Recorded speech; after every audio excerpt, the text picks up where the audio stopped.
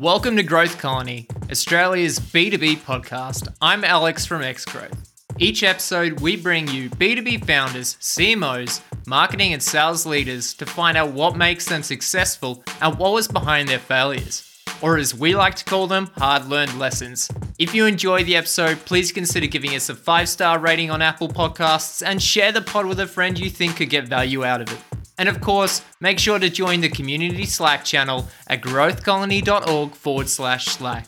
That's enough from me though, let's dive right in.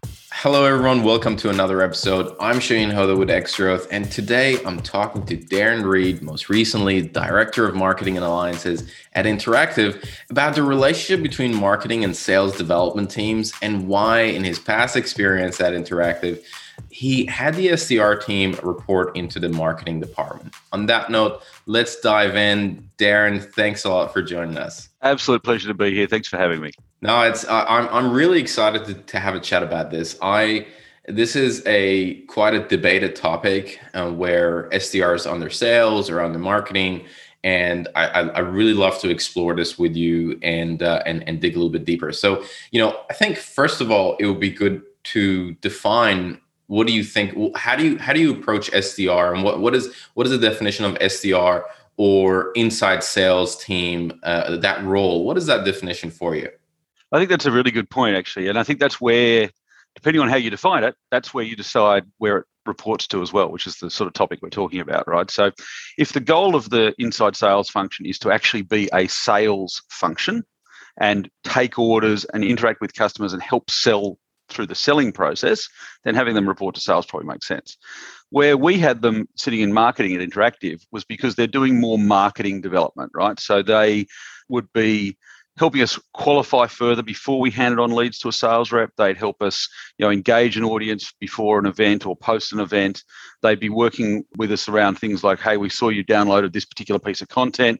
Can I help you with more information? Is there more things I can give you as part of your decision cycle so that when you are ready to buy, Interactive is the top of your mind?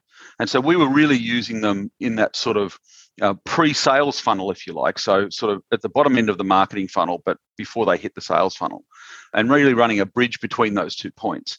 And I think if that's the plan, if that's how you're going to run your SDRs or inside sales or whatever you want to call them, we call them marketing development reps, but MDR, SDR doesn't really matter.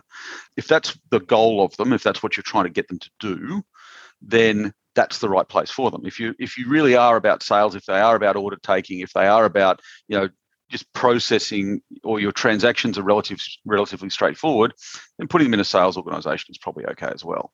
But for us, it was very much the Interactive offering is a fair bit more complex.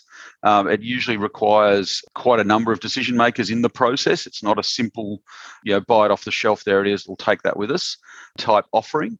And so having someone just to help you sort of roll through the process, so to speak, just to help steer you or give you some more guidance or whatever it was a really important, very powerful approach. Got it.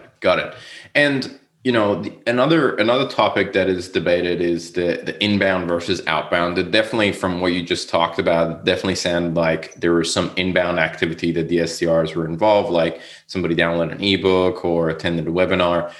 Was there an outbound component as well to what you and the team were doing? It would be that way shortly. So the SDR or your marketing development function is relatively new at Interactive. We've probably only had it in for maybe about 6 or 7 months. We had a backlog of inbound activity that we needed them to work through, which is probably just about finished now. And so, yes, the activity would be then now to move to an outbound basis. We're calling up lists that we've bought, or people who are in related industries and things like that, to try and get them in front of sales or get them in front of our audience, our events and things like that. So initially it was to clear up the backlog of inbound activity that probably wasn't quite ready for sales. It just wasn't mature enough for an expensive salesperson to go and spend time on. You want to make sure that they're spending time on leads that are closable, winnable, have a net genuine contribution to offer the company. The marketing development reps tend to be less expensive. They tend to be a little bit more junior in their experience, not necessarily junior in their maturity, but certainly junior in their experience. And so you pay a little less And through that, then you can put them on things that are perhaps might have a longer payoff period, or maybe not pay off at all, but get them on those things that are perhaps less appropriate for an expensive sales rep. Got it. Yeah, I understand. An expensive sales rep or an AE who is on $100,000, $150,000, $200,000 a year. You definitely don't want them to be chasing up people who 90% of them might say, yeah, no, I'm not interested. That's a sure way for losing a lot of cash. Now, I'd love to explore. So it's clear from your explanation that qualification was a big component of, hey, are these the right people for us to go out, talk to, and should we pass these to a more senior person? What were some of the benefits that you start seeing when you introduced this team into the organization? Well, I think that initially there was no benefit, and I think there was some real resistance actually, right? So it was quite interesting. The sales reps are used to seeing broadly every lead that comes in going to them, and then them doing the qualification and deciding if it's worthy of their time.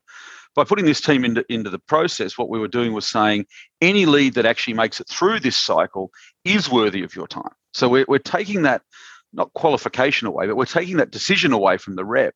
And the reps certainly weren't happy with that at start. Now, as we sort of got into it and they started seeing the benefit that they weren't wasting their time on, as you were saying, low opportunity, low prospect, low opportunity of close, they were seeing that they were spending more time on winnable deals that had legitimate opportunity for them that they could go after and actually was worthy of their time. And what ended up happening was, look, everyone has an ego, right? And salespeople tend to have a slightly bigger ego than most because they have to, right? Because that's the way they survive their jobs. And I certainly don't begrudge them for it. But what we ended up doing was we ended up actually helping inflate the ego a little bit and saying, look, the leads that we're giving you, we've done the work on. Marketing has put the hard yards in. We've got you the people who are going to make the decision, who have, as best as we can tell, have a budget approval, or authority around, approving the deal. They have a requirement that we can meet. So we're not giving you something that we can't do. And, as far as we can tell, they've also got a timeline. They may not have shared that exactly, but they're in the buying process.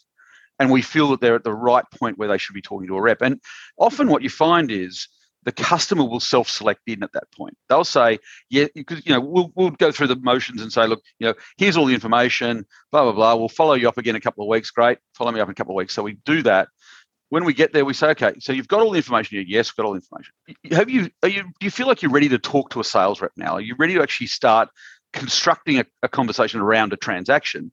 And if they say yes, well, then they're almost saying to you, yes, I'm ready to buy. I'm actually at that point where an acquisition is perfect for me and I'm exactly there. Or they might then say, no, actually, I need more information. Well, that's a perfect opportunity for our marketing development rep to then say, great, what else can I help you with? We've got an event coming up on this topic.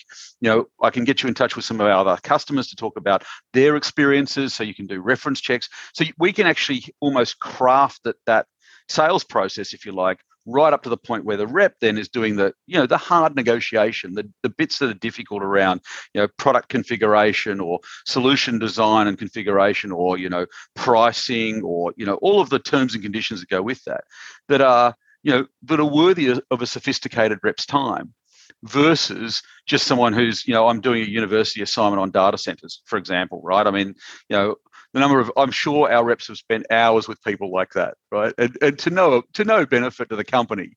And, at the same time, because they're spending time there, well, that's time that they don't have to spend somewhere else. So this way, marketing's taking the brunt. And to your point, probably 90% of the people that our marketing development rep talk to aren't ever going to be opportunities, or at least not in the foreseeable future. So, there's you're burning through a lot of activity for not a lot of result there.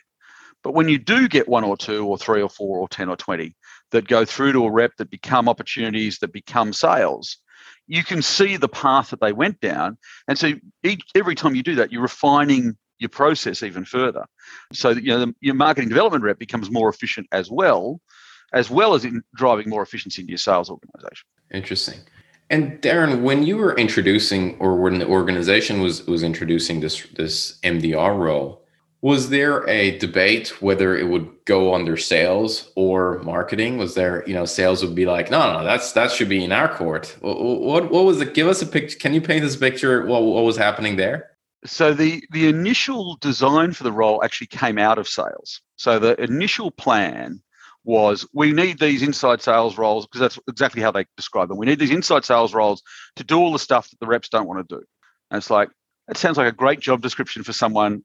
Not at all, right? Like, I mean, just, what job's this? It's a job that no one else wants to do. So congratulations, you've got it, right? I mean, there's no way that that's the right way to approach a role ever, right? But that's essentially how the sales organization came at it. And, we went the other way and said, well, look, rather than doing the things that you guys don't want to do, how can we take those things away altogether, right? So the things you don't want to do are chase people down with Gmail addresses and mobile phone numbers, and that's all that they've given us.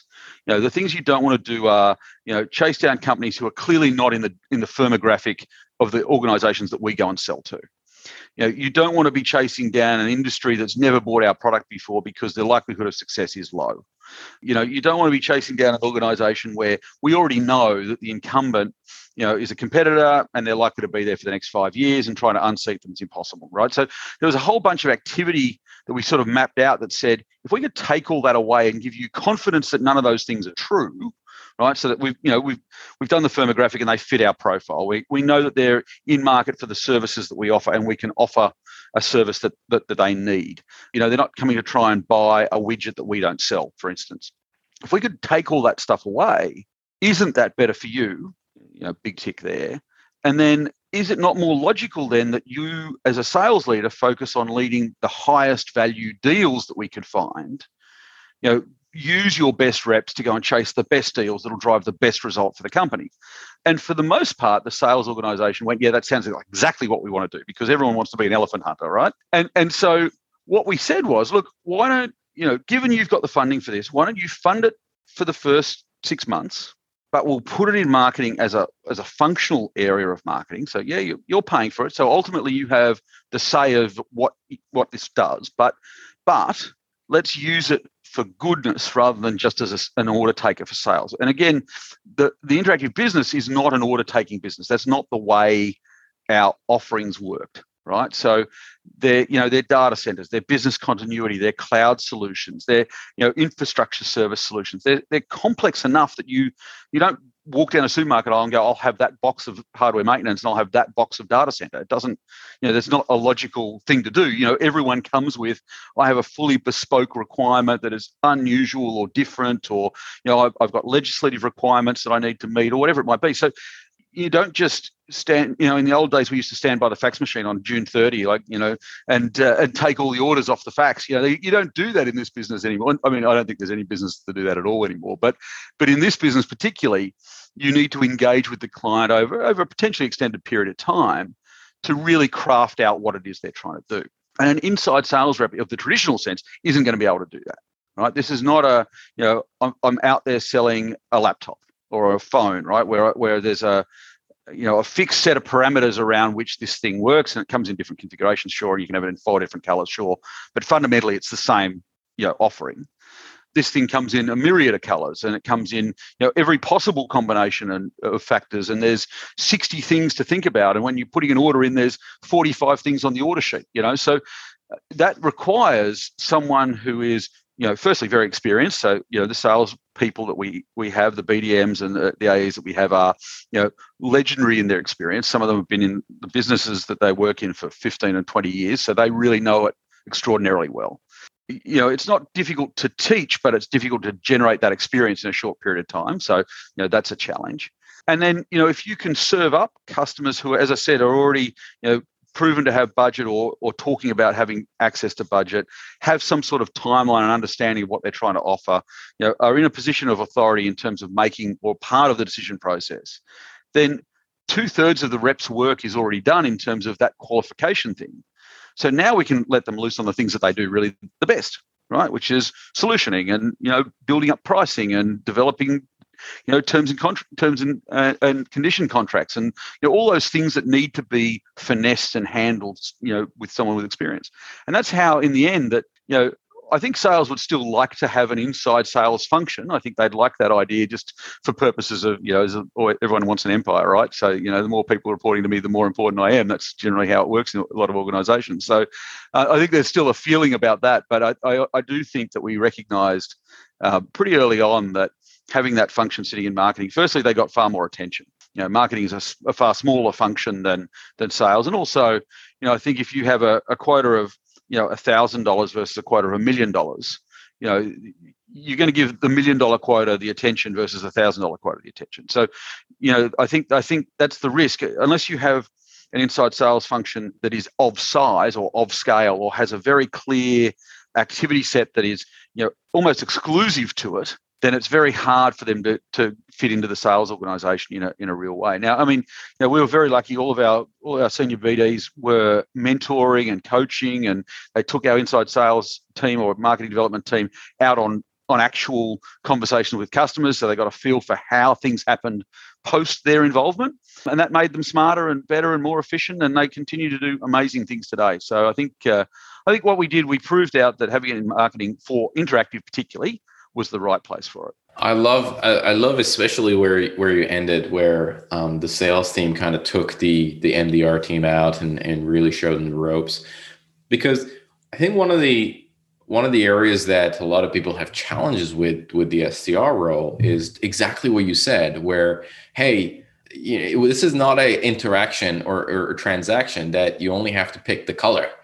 There is just a variety of things that you have to take into consideration. And often what happens is when organizations introduce the SDR, MDR, inside sales, whatever you want to call it, in an organization, and they kind of get on the phones or they start to interact with customers, all of a sudden the first thing that happens is like, what did you just say?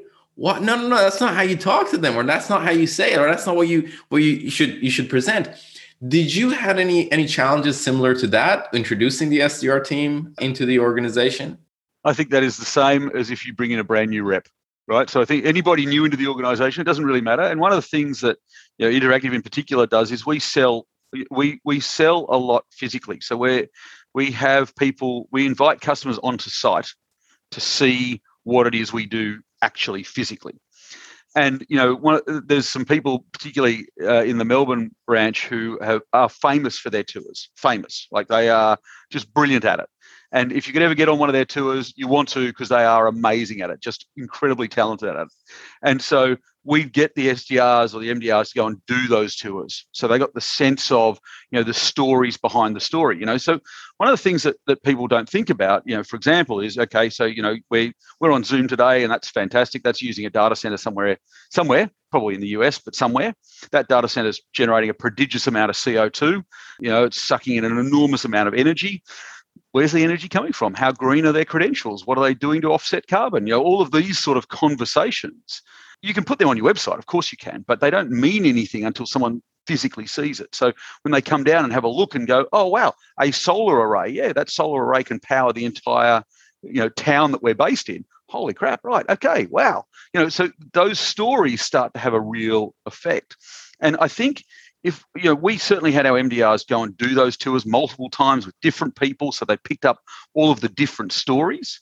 But you also tend to tell the story about the customer who had this issue, or the where we solved that problem, or we had this experience, or above and beyond for an engineer. And so those stories become part of the fabric of the company, but they become part of the fabric of the relationship that you have with these new customers. So the MDRs having those experiences and hearing those things, they started to parrot some of the phrases, which was perfect, which is exactly what we're trying to do. Invariably, someone says something stupid. But hey, I say stupid things all the time, right? And I'm old. And, invariably someone's going to say the wrong thing, or just you just go, yeah, not quite what I would have wanted you to say there. And so we were always very careful not to script people, because it comes off robotic.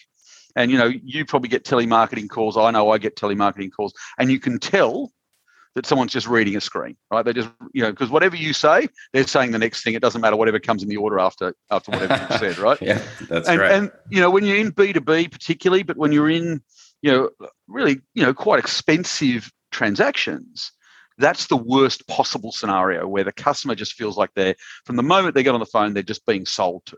Whereas what we were trying to do was get the SDRs to think about, well, who are you calling? What industry are they in? Who else do we know that are customers or that we've had experience with that are in that industry? And what are the things we know about that industry that might be of interest to them? So, we'd often start our conversations by, hey, look, we noticed you're downloading this white paper. You're in banking and finance and you're looking at disaster recovery, as an example. We have a number of customers like you who are doing exactly the same thing. Let me just give you some ideas of the sorts of things we're doing for customers who are like you. And that sort of, relies on, one of the things that one of the people I know, we're going to talk about this in a minute, but one of the people I really like reading is Seth Godin. I think he's just quite a direct and interesting guy. I don't think he's, I don't think he's the god that a lot of people make him out to be, but I like his style, I like his approach. And one of the things he says is, the purity of marketing is people like us do this.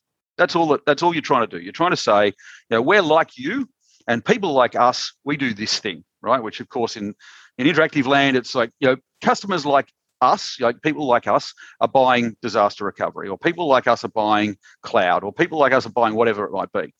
And so we tried to build the MDR conversation around that same idea. So, we can see that you're this, and this. Does that sound right? Oh, yeah, that's right. And then you've got these sorts of parameters in your business. Yeah, yep, that's right too. Great. Well, we have about 10 other customers that look exactly like you who are already doing the thing that you're doing, right?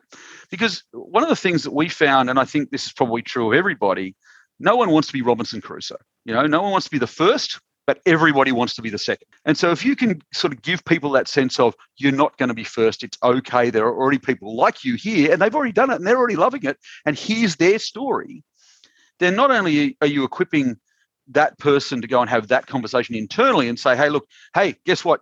This person are already doing these things and they're already doing it with Interactive. I think these guys are pretty good. You can then say to them, why don't you bring that buying group out and see us? Come and see what we do. Come and see it physically. Come and do a tour. Come and think about how you would fit in here. And one of the great things about doing that is you show off your culture, right? You get to show off to people, this is the sort of company we are, not just the sort of things we sell. And as a result, what you end up with is this beautiful energy exchange happening. And if it happens correctly, then the customer goes, oh yeah, this feels really comfortable. This is exactly the sort of premise environment I could be here. This is the sort of, in fact, almost this is the sort of place I could work. And if you can get them to that point, they've bought you, right? And you've done the job. So the MDR's responsibility to bring it back to the point. I'm sorry, carry on here a little bit, but bring it back to the point. Good stuff. The MDR's job then is to impart that cultural experience, that energy exchange early, but tell the story in such a way that when the customer does finally come onto site, which can take some time, we're validating everything that's been said. So it's not, oh no, I wasn't expecting that, or that's different, or that's not, oh no, hang on a minute. There's no what I call a clunk. There's no dissonance there, right? What it is total validation. Everything that the MDR rep has said to you, everything that you've experienced on our website, everything you've experienced in our white papers, all the things that we've talked about are here and they're manifest, they're live and real and in real time. And so, the finance people that you meet are an embodiment of all the things we've already told you. And the engineers that you meet are an embodiment of all the things we've already told you. And our barista, when you take a coffee from them, is all the things that we've ever told you. And that becomes so manifest for the individual or the people, the customers that are on site learning about it, that it's almost impossible for them to back away, because they've now lent in so far that they almost, it's like a tractor beam, right? I mean, to be an IT nerd, right? But it's you've sucked them in, and that's exactly the whole point. That's the whole game. I love it. I feel like if I buy a cloud security solution from one of the salesperson at Interactive and then walk around Interactive, all of a sudden in the middle of that, I might buy a disaster recovery plan from the barista at it's like the culture is so strong. It's like grabbing a cup of coffee. I'm like, oh yeah, I would like one of those. That sounds great. I think the level of maturity that you're talking about is fascinating. I think a lot of organizations that they look at the sales development role or the market development role, look at it from a perspective of, we need somebody to be making calls and somebody to get in touch with people. And I feel like you've kind of taken it to that next level where like you're infusing the culture in it. And it's hard. That's not an easy task to do. of incorporating culture in not only your SDR but all the other elements. A lot of that's a holy grail. That's what a lot of organizations aim for. On that note, if you were going back and you wanted to reintroduce the MDR team, the marketing development reps into the organization, is there anything that you would do differently?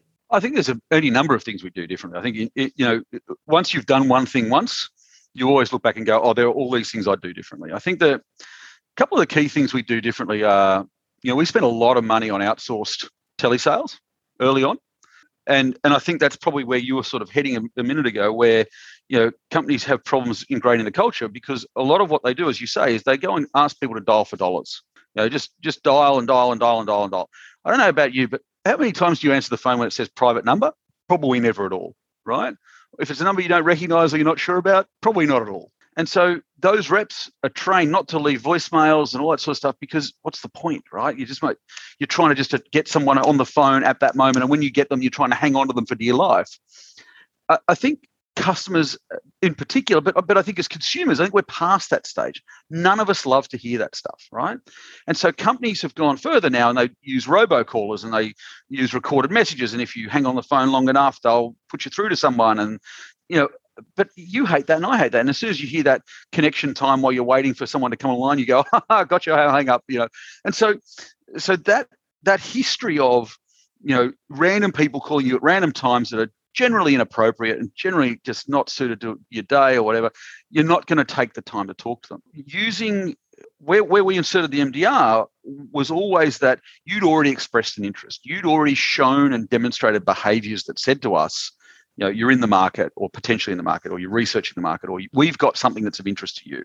So you've already offered that up in a way, right? So I think what I would say to you, the things I would do differently is I would never have spent anywhere near the amount of money I spent on outbound telesales using a remote organization. Partly because of the culture thing. And, you can find people who sort of align to you and have a similar style to you, and they can come out and see your premises and whatever, but they don't live it. They're not there every day. You don't have the reps sitting beside them all day, every day, you hearing their conversations, them hearing yours, and each of you improving the other just by, hey, what were you saying there? That was really interesting. Can you tell me more about that? Or, I really liked what you said there. What was how did the customer respond? That just becomes a natural byproduct of sitting together.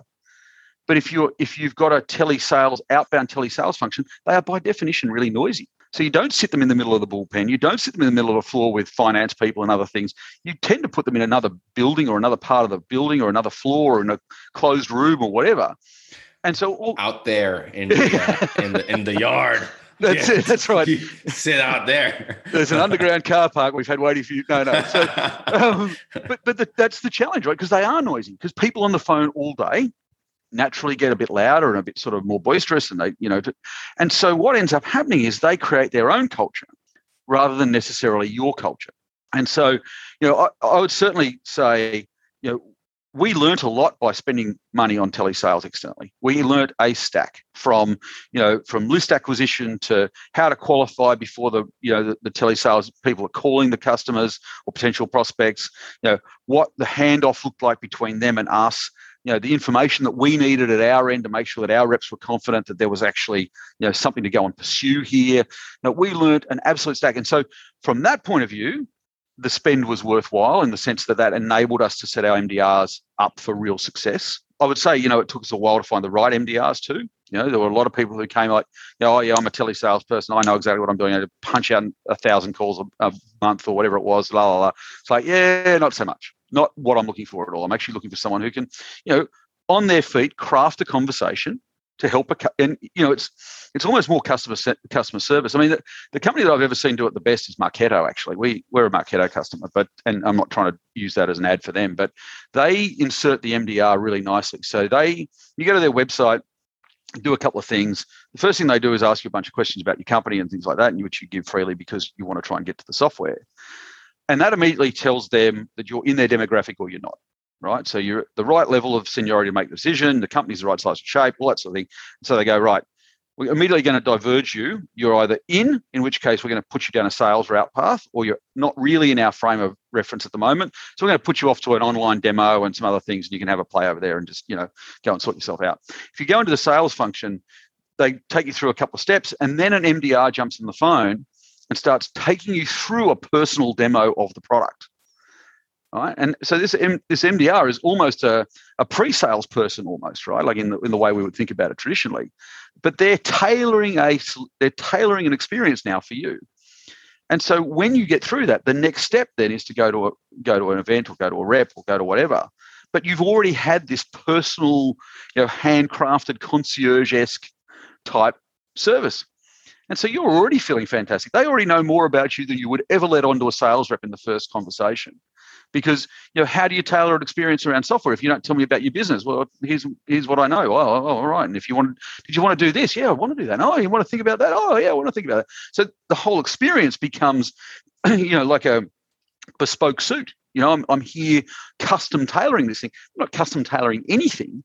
They have a set of standard scenarios that they run, right? But for you as the customer, you feel like this is a personalized experience. And so we tried to not quite go that far because, they're way better at this than anything that I've ever seen. But we tried to go down that path as well. So our MDRs are there really to be a more personable interaction in that initial phases where you're sort of in that research stage, you're trying to figure out whether we're right for you and you're right for us. They're there to be really quite personable and share with you our culture, so that you get that sense of, yeah, actually, these guys could be right for us. These guys, do fit the bill, are the sort of organization I want to work with. Because, you and I know, like, there's nothing worse than working with people that you don't like, right? And, and if they're vendors or if they're suppliers, right, you've got the opportunity to say, you know what, I don't like you anymore. I'm going to go on and go to another supplier. So the risk for us as the supplier is that you do that one day you go, yeah, I don't like you anymore for whatever reason, right? For a myriad of reasons. But, our job is to try and prevent that from happening. But more importantly, our job is to try and settle that up front. So before we go through the process of putting an expensive salesperson and you put all your time and effort into a tender or whatever it might be, let's find out up front if we're compatible. And then we can worry about how the actual relationship works and what the mechanics are and, who's going to do what and for whom and how often and, all of those sort of relationship things that you need. But the first thing you got to know is, do I like you? Are you the sort of company that I want to do business with? Am I happy with you holding my most important data? Or as you said, looking after my cybersecurity? Or, if I gave you my cloud services, what are you going to do with them? Like, are you someone I can trust? Do you give me the sense of, place? Do I feel important? Am I someone who matters? Or am I just another, there was an old joke. I know the NRMA in Sydney, which is the RACV here in Melbourne, but they had a really funny ad one time. They ran an ad that said, you're a member, not a number. Great ad, great purpose, great sense of place. You're a member, you're important to us. Of course, when you rang them up, the first thing they said was, what's your member number, right? and so the whole thing was just completely dissonant to the ad, And so we always tried really carefully to make sure that, we tend not to use stock imagery, we use stock imagery about people. So the first thing is, you see an interactive ad, the chances are you can go and meet that person, right? Because that person works in the place that they work, right? We have our engineers on our ads, we have our cybersecurity team on our ads, we have all sorts of different people from execs all the way down to our baristas in our ads. They're all over the website, all the photos on the website are of our people. So any of those people on any given day, you could turn up at one of our offices and say, I want to meet Eric, the engineer. And we'd go, well, he's based in Sydney. Turn up at our Sydney office and we'll make sure Eric's there to meet you.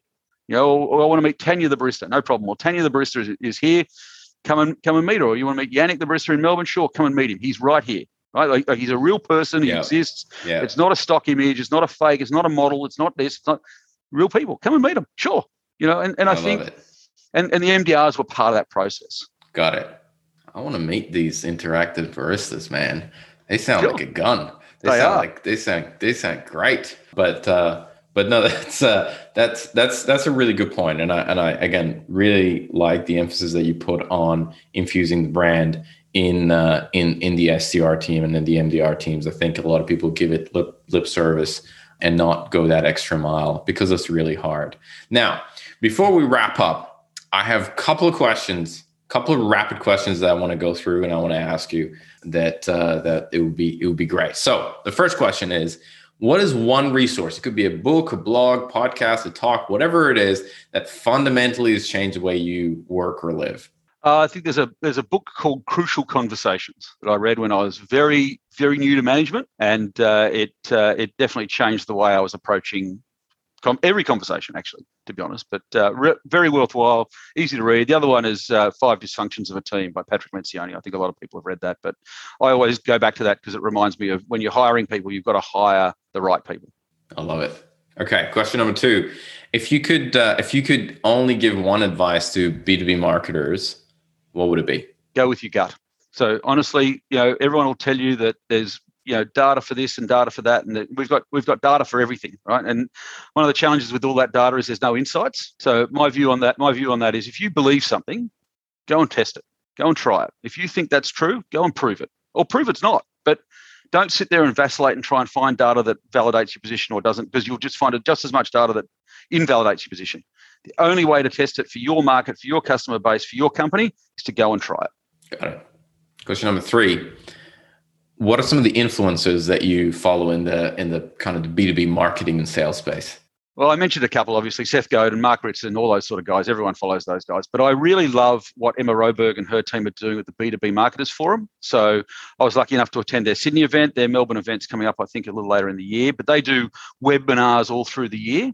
They bring out some amazing talent in the marketing space, and particularly B2B marketing space, for all sorts of different topics. I know they've got an ABM one coming up now, but lots of different things. I did one on segmentation a little while ago.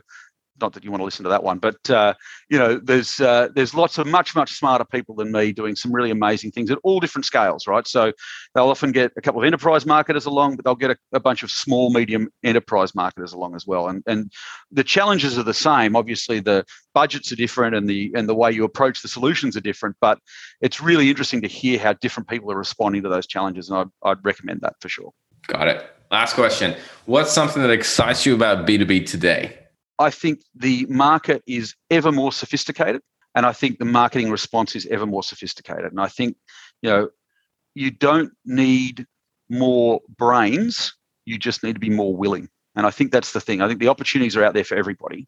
I think you've just got to be willing to go and have a go at it. And I think if you're willing to have a crack, the chances are you'll be very successful, because people are looking for cut through marketing. I say to my marketing team at Interactive all the time, the only measure of our success is, did we do good marketing? Because if we didn't do good marketing, what the hell are we doing here, right? And it's good marketing from everything. Is it, did we represent the brand right? Did we bring through good creative? Did we do the right data segmentation analysis? Did we give a good customer experience?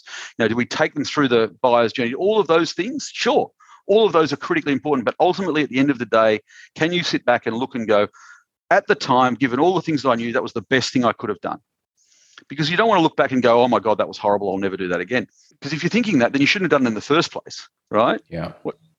Everything should be the best that you can be at that moment, so that when you do look back on it, you say, wow, yeah, okay, I wouldn't do that today because I know lots of other things now, but at the time, that was certainly the best I could have done. And if you're doing that, you can't lose.